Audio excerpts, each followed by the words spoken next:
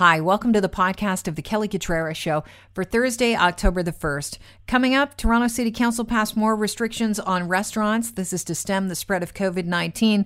We'll speak with John Sinopoli of SaveHospitality.ca about his reaction to the new rules. And Facebook has made good on their promise to integrate Facebook Messenger and Instagram. But before you opt in, Adam Oldfield, our 640 Techspert, has a warning for you. Yesterday, York police made dozens of arrests and seized millions of dollars in cash and property as they busted a high-end illegal casino in a Markham mansion. The operation was called Project Endgame. I love that. Casino Endgame. I'd like to be the person that gets to name the operations for the police forces out there. But right now, to talk about the details, Andy Pattenden, York Regional Police, welcome to the show. Thank you for having me again. Thanks for being here. So how long were you investigating these guys, and was it part of a larger ring of gambling houses? Well, this project began in May of 2020 when we received some information of possible gaming that was taking place at that mansion that everybody saw yesterday at 5 DeCourcy Court in Markham.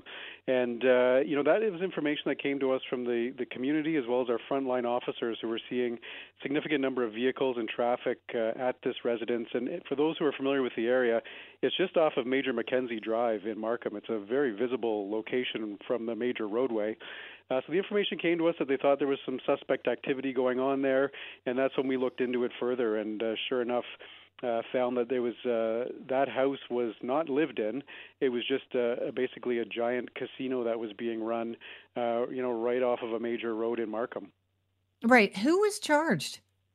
So far in this investigation at the house, when the warrant was executed, we arrested a number of people, but there was 29 people who've been charged just in relation to the gaming that was going on at that location. But this is obviously spurred on a much larger investigation, an ongoing investigation into organized crime and illegal gaming.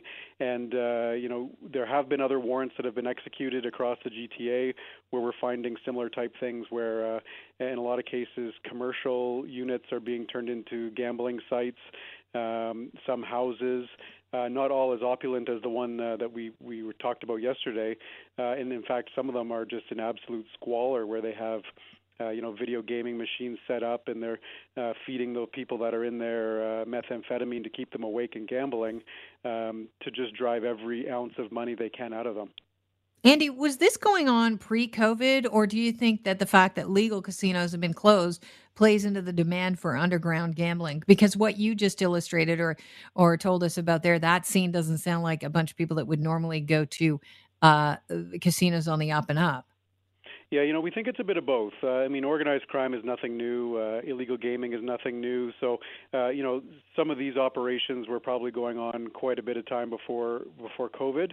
But COVID's definitely, with the closure of the casinos, brought in a new clientele for them. And, organized crime and people in that world are opportunists. So they saw an opportunity with casinos being closed to, exploit members of the community who have money who want to gamble, and brought them in. And I can tell you, at this location, the buy-in at the tables was very high, minimum $10,000 to $15,000 just to get started, and that's all cash. So in the house itself, we did find a gun safe that was loaded with just close to $1 million in cash.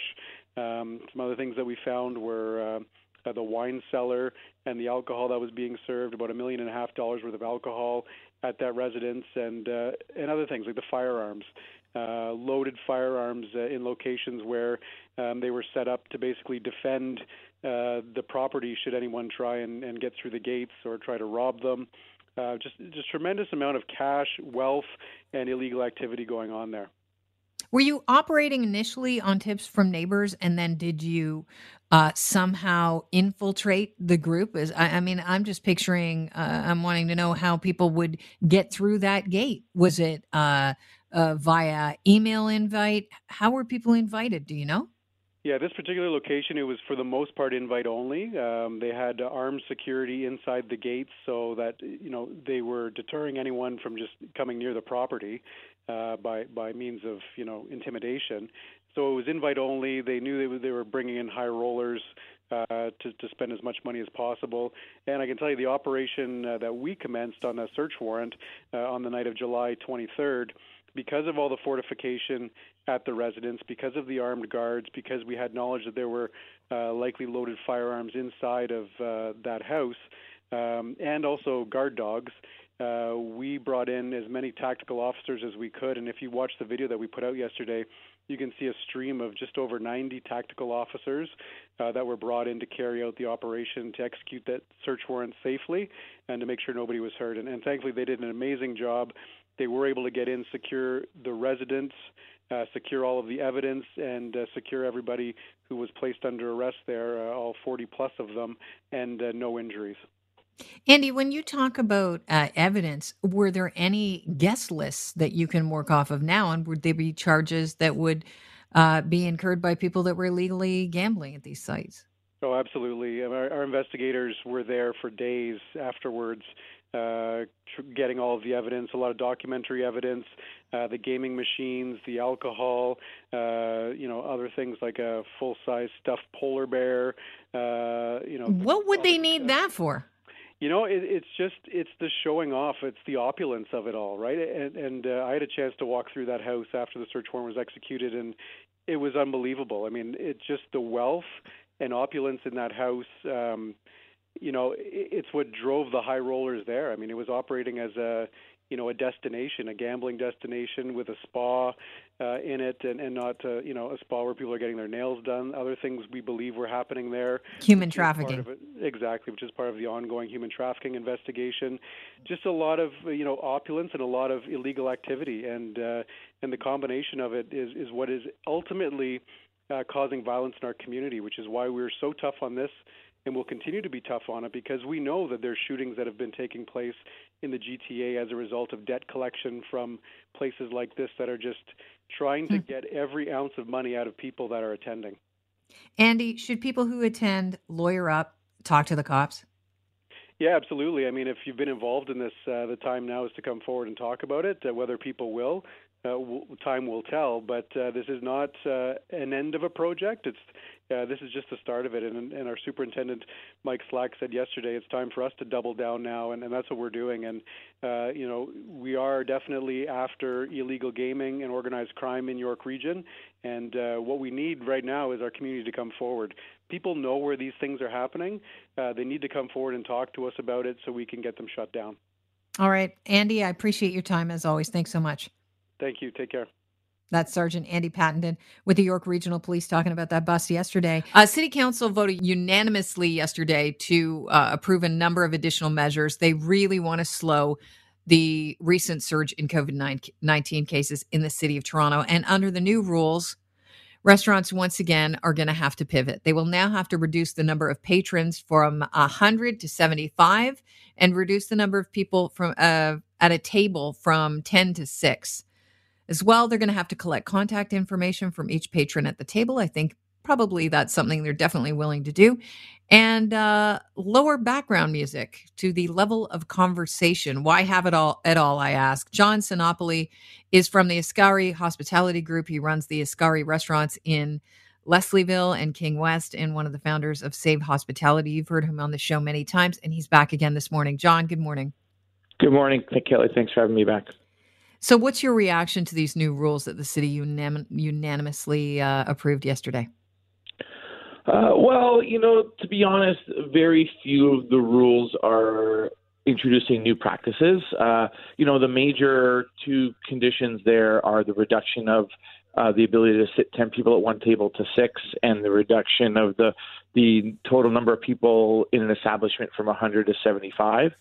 I think that rule is kind of silly because we're already limited by the distance between patrons. You can't have anything less than 6 feet between patrons. And if you have and if the science says that it's about social distancing and it's about time of exposure and it's about wearing masks when you're not in your bubble, then if you have a massive restaurant and you can fit those more than 100 people or more than 75 people with social distancing, I don't understand the science behind that. All you're doing is limiting an establishment's ability to make money at that point. You're not making anyone safer.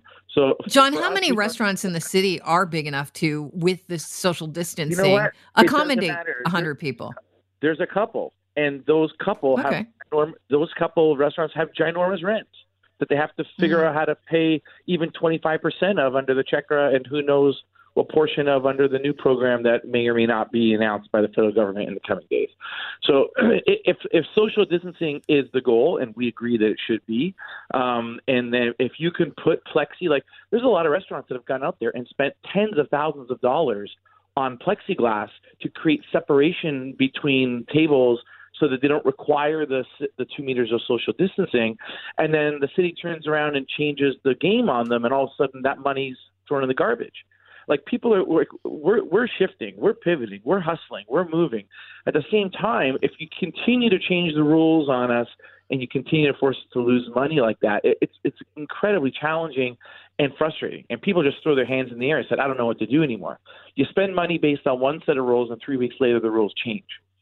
So it becomes challenging. At the same time, I mean, I think we should give credit to the city and the mayor. At the same time they passed those resolutions, they also passed a number of resolutions in support of the industry, both to encourage the provincial government to go after the insurance companies who are gouging restaurants and dropping policies in the time of COVID, as well as encouraging them to extend the sale of liquor past January 21st, extend the sale of liquor at the point of sale with takeout, to be specific. That's a huge, important policy that has kept people with their heads above water. And also to encourage the provincial government to provide a wholesale discount on alcohol for licensees, which would change our business model and create some margin for us to make some money during these times of immense reduced volumes. So let me just get this straight, John. What you're talking about there with regard to alcohol, it's the fact that, and I think a lot of people don't realize this, is restaurateurs have to buy alcohol at the same price we do from the LCBO. You can't just buy it in bulk and get a discount. So this is what Mayor Tory's asking for, is the ability to buy it at a reduced rate, a wholesale rate. Exactly. We've had this conversation with Mayor Tory, and he thinks that it makes a ton of sense, and he's basically thrown his weight behind a couple of initiatives that are going to help the restaurant industry. He understands that his job, number one, is to keep the public safe, but his job also is to keep the main streets of the city intact. And the only way to do that is to have restaurants, bars, and front-facing retail establishments survive. So one way to do that in terms of provincial regulation is to have the province reduce the sales tax for licensees. Correct, we pay more than the everyday consumer out there for alcohol by 6% on average with the current sales tax, the liquor tax regime. It's insane. What's the justification for that, John? There is no justification. They have a monopoly. They do what they want. That's a justification. The LCBO is greedy, and the Ministry of Finance over the years has had no pushback on it, because when times are good, the restaurant industry just sucks it up and takes their licks. But now we can't take it anymore. We can't pay. We spend hundreds of millions of dollars on alcohol every year, and we don't get a discount. It's completely insane. There's no other industry where a wholesale, reseller of a product pays the same as the retail consumer and is expected to resell that at a profit. Mm-hmm. Can I talk about rent relief, because it expires today? And I want to know, this has been a program that's been criticized since it launched during COVID early days. And it was criticized because, your landlord has to apply for support. So it's not the business, it's the landlord. Even if the landlord wanted to work with the business, apparently the process for application was confusing. It was, it involved a lot of jumping through hoops. And at the end of the day, it didn't seem worth it. And some landlords worked out a deal with their tenants instead of applying for that. Now we're hoping to have a new kind of rent relief replace this one.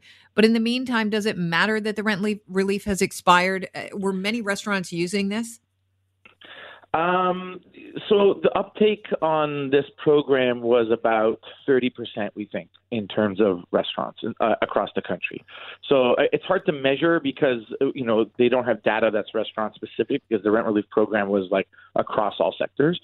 But they only spent a third of the money they had earmarked for it. And from our rough surveys, the number of restaurants across the country whose landlords participated was about 30,000, and there's over 90,000 restaurants in the country. So the program was a disaster. It was overly onerous on the landlords, not fair to the landlords in terms of all the bureaucracy and hard and work they would have to do. If you were a landlord with 30 restaurants under your belt, you had to apply individually for every restaurant. Basically, the program was put together by the Ministry of Finance, and Ministry of Finance number one goal was to avoid fraud, and instead of their number one goal being to help small business.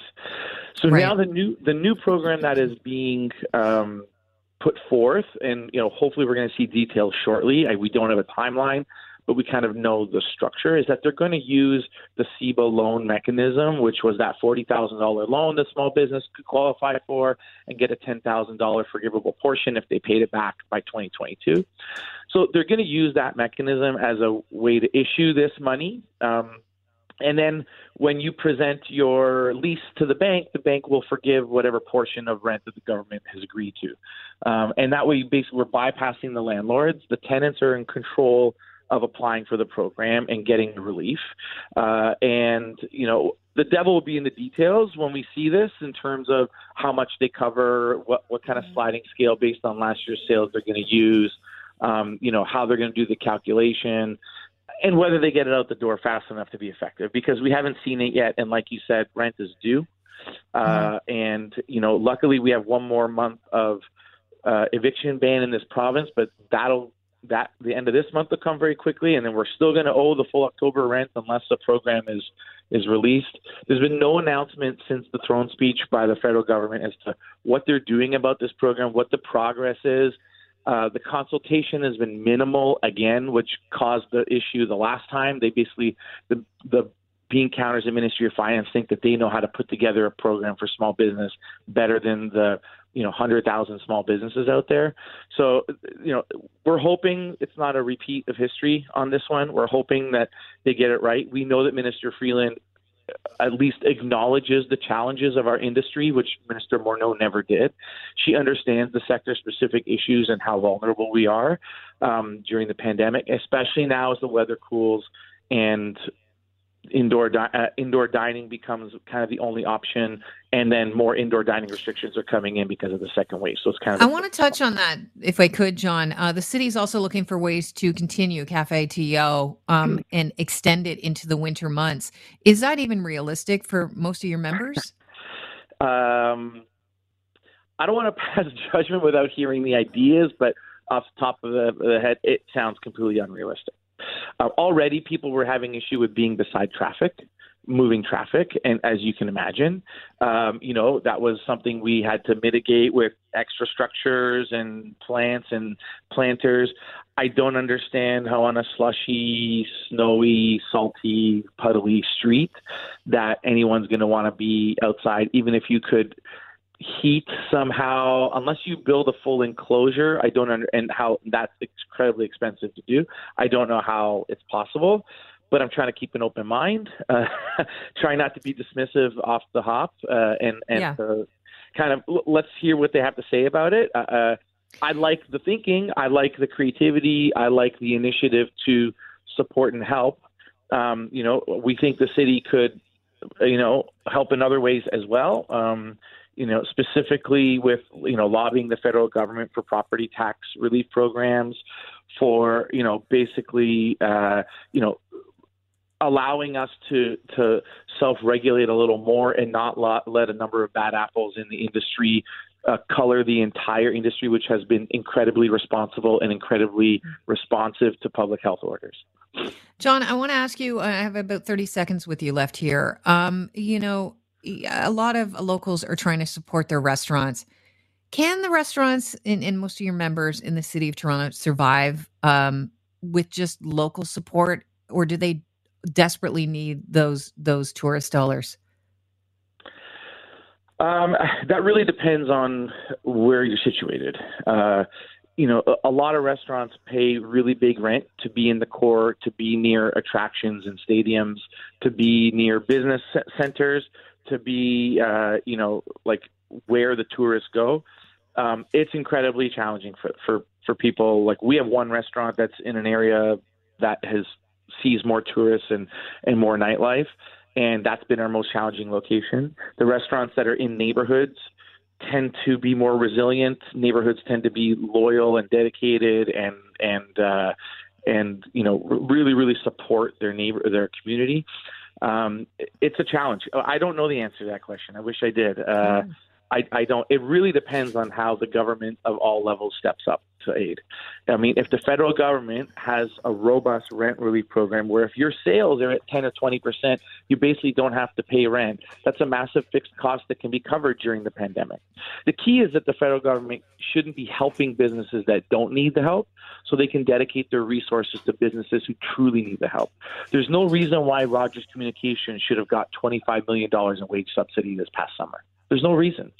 That was because the federal government decided to create a blanket program that just covered everybody because they thought that's what was fair, and they wasted hundreds of millions of dollars in wage subsidy to businesses that had no business getting it, whose sales weren't down, who just decided to figure out an accounting way to show that their sales were down in certain departments so that they could claim the wage subsidy, where their overall business still profited hundreds of millions, if not billions of dollars. While the little guys now are suffering and being told, well, there might not be enough money in the kitty. So really what they need to do is target those that really need the help and make sure you help them in a significant way, both with the wage subsidy and with rent relief. And then the provincial government needs to really rethink their liquor law strategy and, do the things that they've claim to do in their platform, which is lower taxes and deregulate the LCBO. That is the success in Ontario. I'm going to leave it at that, John. And I think you've given us a lot to gnaw on today. I might open up the phone lines and ask about the LCBO and if we should be pivoting to, buying our alcohol in restaurants, and if that's a great way to support them, and if the government should be on board with that. So thanks so much. Incredible way to support your local restaurant. We highly encourage that. I want to talk to you again soon, so we'll line that up. You have a great day. Thanks, Kelly. Appreciate it. Bye-bye. Cheers.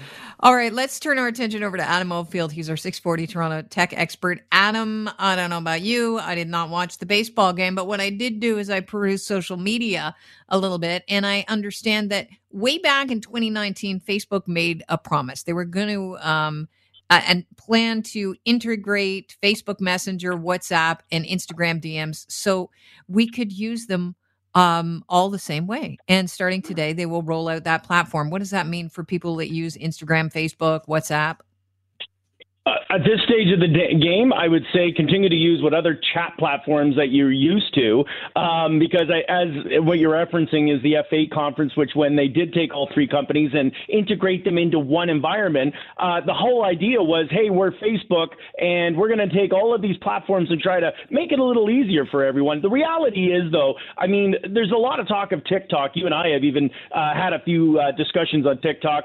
Facebook, Instagram is worse. If we're talking about what TikTok does with data, Facebook with its new integration of their chat systems brings a whole new level of what Facebook's going to be able to do with their data. I'll give you an example. Mean? Like, are they going to read into it? Absolutely. I mean, this is a perfect strategy from Facebook's directive is to say, we want the Instagram and the messengers to kind of be together. But if we noticed, it's only Messenger and Instagram that they've said, if you're updating your apps, you're going to see, do you want to now use Messenger as your main communication, or do you want to use Instagram? But there's nothing mentioned with this amalgamated merge of the encryption, which is where WhatsApp is kind of out there now as the ugly step cousin, kind of like doing its own thing, but it has the most relevant security feature, and that's encryption. Instagram has been noted as of even this past August, that the information you're sending, communicating, it's being monitored. It's tracking. Facebook is tracking the messages. They're tracking the data that you're communicating with your messages. So, and they've never said with this merger, you're going to feel safer. The information communicated is going to be encrypted. It's not. So it's great that it's easy. It's easy to use. It's quicker to chat. You don't have to, am I using Messenger? Am I using Instagram to talk to my friends? but it's not. I see this as hey, it makes it easier for us to collect more data and for advertising. And again, Facebook is about advertising. It's $1 billion operation that counts on information that it can read. And if you read the privacy policy, it literally says that. So the news that I hear about this, it sounds almost like, hey, look how quick and easy we made it for us to collect more data about you. Wow, that is unnerving to say the very least. So your recommendation is when you're updating your Instagram or your Facebook, and it asks you if you'd like to update your the way you communicate via your messages, choose to opt out? I would say yes. Download Signal and find another encrypted communication system that you feel you could be able to talk to your friends or business. Do not, and by the way, I'll say that very clearly, Kelly, do not, if you're in business, use Facebook for a communication purpose if you're talking about confidential details. It is very clear. You do not want to be talking about HR concerns, talking about policies within your operation using Messenger or Instagram. And if you are, you need to stop right away because I can tell you it is not safe. Yeah, it occurred to me a while ago that Facebook is now, people look at it like the new telephone. It's like things that you would say on the phone in the past, you're going to say on Facebook. It's ridiculous to me, at least their messenger. Absolutely. It's like the party line where everybody used to pick up the phone and whoever was on it, you'd hear their conversations. It's no secret to anyone that's being said on those units.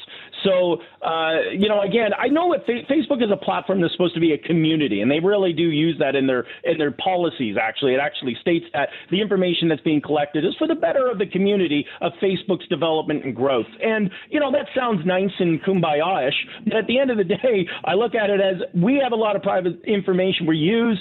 We upload our grandmother, our puppy dogs licking our ears, long walks on the beach, whatever it is you're putting on Facebook. It's intended to be a community social sharing. And many people think, who cares about what I do with my life? And maybe that's the case. However, that information is still coming at a cost. It is listening. It is listening to the conversation right now.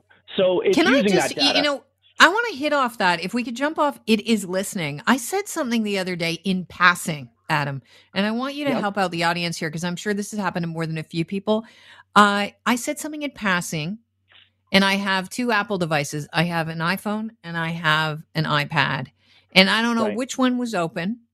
I don't even know if they were open. Like it might have just been everything was shut down and running in the background. I'm not sure. But later on Facebook, on several aggregators, boom, there was an ad for something that I had mentioned offhandedly. Like it shocked me. I'm like, I was just talking about this. Wait a minute. I was just talking about this. That's creepy. How do you turn that off? Well, the first thing is you got to turn your audio permissions off. If you notice when you turn on or you download an app, the first time you download it, it asks, are you giving your phone permission to use your microphone? Are you giving your phone permission to use the camera? And this has been one of the things I know Apple and Google have been very diligent with their upgrades and their software adjustments with the new security iOS 14, the new Android 11, is that they force every app to let the user confirm, yes, you can use my microphone. Yes, you can use my camera. So to answer your question, how do you turn that off? You would have to go to Facebook. In your settings on the app, you would have to turn off access to microphone. You would need to give that app, which you must have done because if you're going to, maybe voice record or maybe you chat using Messenger, you need to turn those features off within the app so it can stop listening. Okay, this I'm sure we'll talk about this off air one day, but I think I'm going to need you to walk me through that because I'm following those steps and I don't see anything about a microphone, which creeps me out. I mean, I think it's Suri in the background doing some things to me because we have a bad relationship, Suri and myself. I have called her numerous names because she can't get my name right. There's been many, many, many debates and psychiatrist meetings that I know that are having debates about Google. I have Google. Google and I do not get along, by the way, Kelly, so you're not alone in that. As a tech guy, me and Google, it still references me as Animal Field, just so you know. It never gets my name right whenever I try to say something. I love that. And I'm sorry to laugh at that, but that's excellent. Okay, so now I'm just reading this article on social media and how maybe we should be using it to spread information to the younger segments of society when we talk about coronavirus. Do you think that our public health minister in general, not only federally, but provincially and even municipally, is missing the boat when it comes to reaching younger people? And if we should be focusing on sharing our message about COVID-19 through social media? 1,000,000%. Absolutely. In fact, I'm involved as an ad agency where, I deal with different types of companies, and, we're saying if you want that, 14 to 25 demographic these days, you have to use social media. They're not trending towards standard media communications as we're used to. And have they missed the boat? Somebody's a little behind or not aware of the fact that, it is the best platform to communicate to that younger audience. I've seen a lot of it where they're trying to, they make a few YouTube videos. Maybe they made a few little ads and they were, kind of like rolling out, and they, as your Facebook was listening, it posted the ad. But whatever the point is making it more aggressive in sort of a PR side. Yes, they've completely missed it. But, the demographic of the, colonials or whatever they're going to reference them now in that age demographic is that you got to find a way for them to engage. The one thing I've noticed in sort of marketing is no one wants to be talked to. No one wants to be told this is the way it is and this is what you need to do. They need to be the ones engaging. They want to, the younger generation, when it comes to marketing and social media, have to be the ones to send the message. So where we used to listen to, sports professionals as much as they would endorse a product, it's influencers that are the ones that are changing the message. So, the ones that are on Instagram or on TikTok that have, multi-millions of followers that are young demographic because they do some dance routine, they're the ones that are going to have the more influence. And we missed how we were able to communicate directly with them. Was it a fun COVID dance? Was it a new routine? If we remember the bucket challenge when that went viral years ago, and it helped raise so much money. This is something that they could have utilized and put a little bit of strategic timing and planning into it, and that's tough. I'm not going to say it's an easy task to do. It's not like, let's start a TikTok account. Okay, there's 1 million followers. Now they're all going to do what we say. It's a little bit more than that. And as much as I like to think social media is an easy platform to communicate your message, it does take a little bit of strategy to make sure the message is done right. Otherwise, it's going to be falling on deaf ears everywhere. All right. And we need everybody to hear the message about COVID-19 and make sure that we curb the spread here. I want to thank you for your time, as always, Adam. And, I think we might have a date post show where you have to walk me through, like you're talking to your grandmother, on how to turn off the mic allowance I have allowed to several different features and apps on my phone. Thanks so much. I'd be more than happy, Kelly. All right. Have a great day. That's Adam Oldfield, our 640 Toronto tech advisor, and he's going to be my personal tech advisor in a couple of minutes. Thanks so much for tuning into the podcast. Always a pleasure having you with us. Don't forget to pass the word on to your friends that we're doing a podcast, and tune in when you can. We broadcast live between 9 and noon daily on 640 Toronto. Have a great day.